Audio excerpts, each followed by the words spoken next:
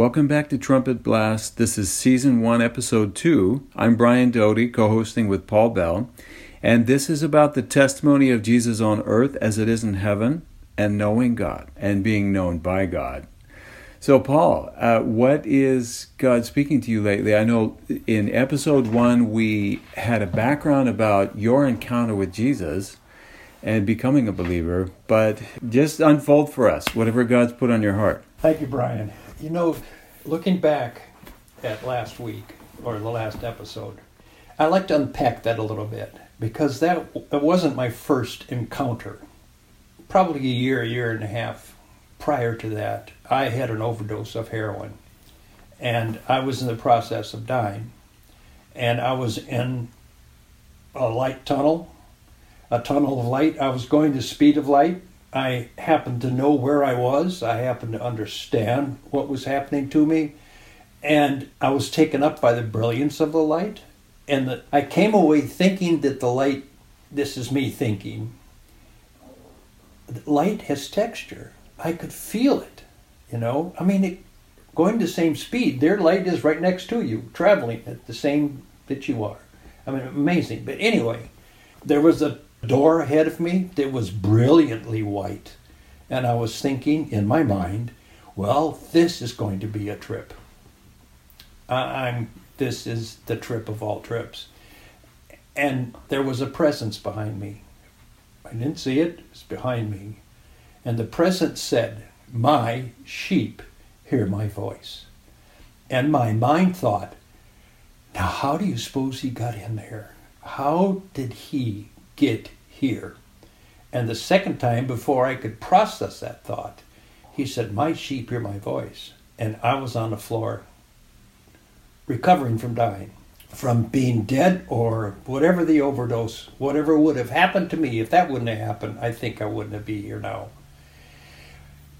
I used to say I stuck that away to think of it later.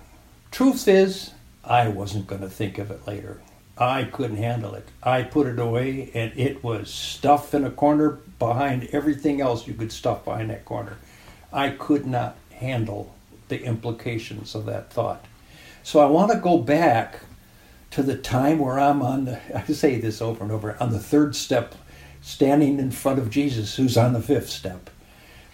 In my mind's eye, that like you could write a book about that, or you could brag about it, or you could base some kind of ministry out of that, right? That's not what was impressive to me. That's why I wanted to go back to it. I don't want to leave a story of, wow, what a testimony, what of this, what of that. This is not my story. This is not a story about me. This is a story about him. He loved me. He didn't convict me of sin. I didn't need it. I knew I was running my own life, and I knew that he wasn't as, quote, in position of lordship. I knew all those teachings. I'd stuffed them away with that other thing. You know, it's Christianity, someplace I don't have to worry about. This was a man. This was God, man. And he wanted me. He didn't put any conditions on it. He didn't say, now if you do this and do that, do this. He said, I want your life. Right now, where you're at, who you are, I want you. And that undid me.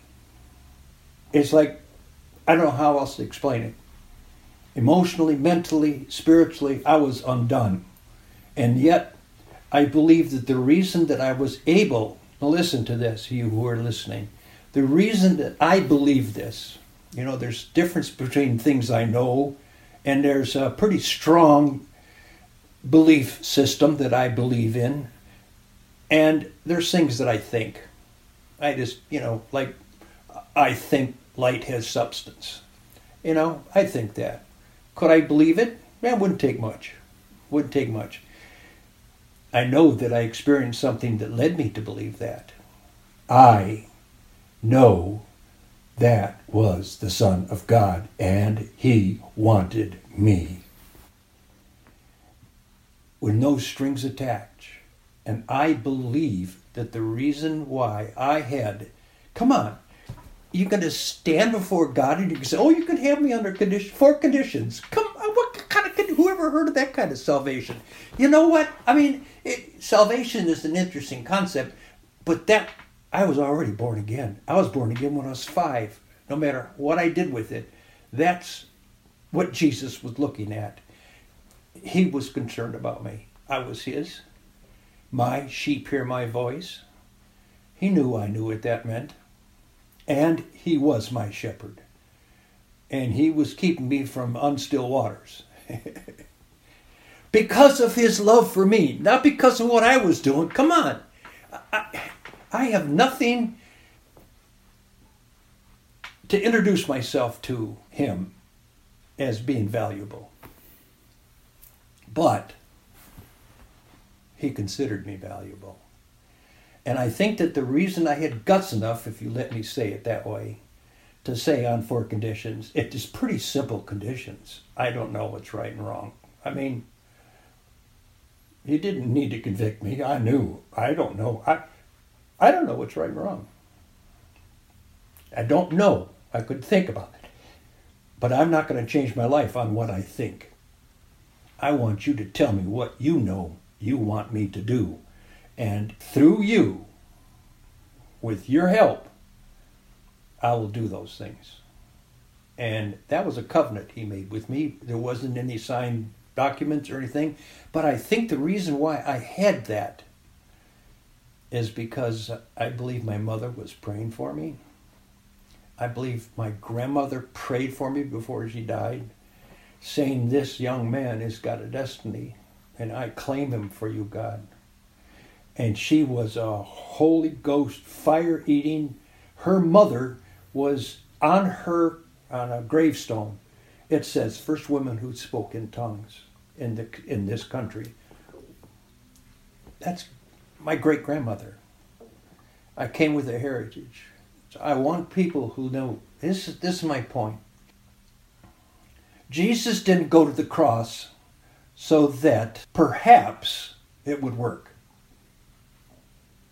No, you come to him and you believe in him and you accept the Holy Spirit. You accept the testimony the Holy Spirit makes about Jesus. I tell you what, when he comes to do that and he says, I want you, it's done for eternity. It's called eternal life for a reason. It's not just a passing thing. It's not just a thing you work on. Oh, if I do this and this and this, I get there and there. If you do this and this, you will get somewhere.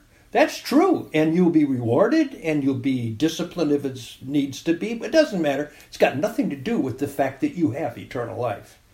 It's because of him and his love for you and his determination for you.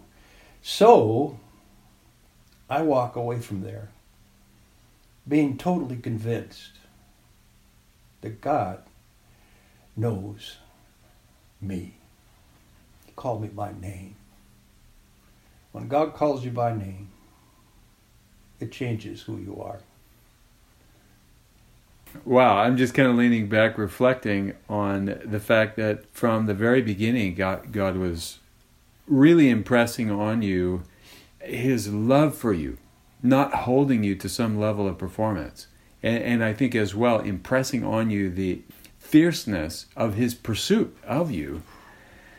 You know, and you've referenced, hey, I became a believer at the age of 5, and you made that decision. And I love the way, I think this is a really cool observation on God's honoring of the decisions that children make, that we ourselves might look at and go, well, I'm not sure about that, but God's looking at that decision and saying, I honor that, I receive that, I respect that, I'm pursuing you based on that decision. And now all these years later, you're unpacking how God built on that decision at the age of 5 through these encounters that you had with him. One of which, by the way, as you said, should have ended up with your death.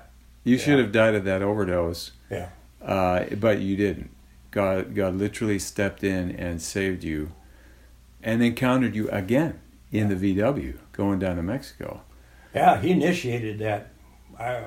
Both times I was running from him. I didn't know I was running from him, but I was running from him, and he caught me without I don't think it was hard for him to get there. But it's so interesting that he timed it, Yeah. particularly around that. Yeah, that's true. I think he had to, if he wanted me, he didn't want me dead at that time. And he had to intervene, which, he who begins the work is going to finish it. He started in me, and if you can say this about Jesus, he's dead gum positive he's going to do it. I love that. Nothing stops his purpose. I just want to reflect on something else that you've pulled out here, and that is the generational prayers that went into what God was doing in your life. Yes. God really honored the prayers of those who came before you, and it bore fruit in your life. Yes. Right. I don't think they could have ever imagined that in your generation, right, God would have been working with you right where you were at, OD'd on heroin, or going to score some marijuana in Mexico. I don't think your great-grandmother would have ever dreamed that her prayers were actually impacting that moment in your life. Sometime we'll have to talk about free will. Yeah. I know it's a big subject, I don't think there is something called free will. Because it ain't free. It cost my Jesus his life. It's not free. I can choose what I want to choose. I can choose. He allows me to choose. He allowed Adam in the beginning to make a choice. He didn't stand there going, don't you touch that, don't touch that. Oh, you touched that? I've already told you once. That's enough. So it's like God aware of what's going on? Is he doesn't treat his subjects with, what's the word I'm looking for, responsibility? He's not going to lose. And he knows that. He knows he's already won. And it's like you can't out-figure him. But you can return his love. And that's what he wants. I don't know if this is going to make the podcast or not, but I've always thought, you have an artist, a painter, who can do a tremendous job of painting, or an architect who can make a skyscraper. From out of his brain, he can make this diagram. He can form it, and people can fill it, and they can do it.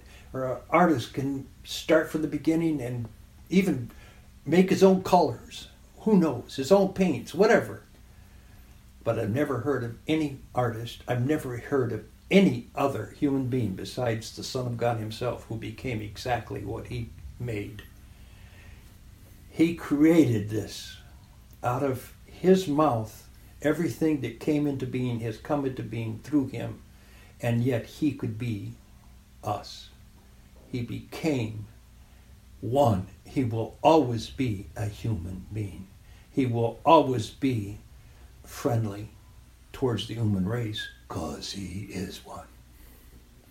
It's beautiful what God's going to unfold in these talks. You're having these talks with the bride of Jesus. And some people out there are called to be part of the bride of Jesus. They don't even know it yet. But this call is going out. So that's Season 1, Episode 2. Come back again. See you next time. Bye-bye.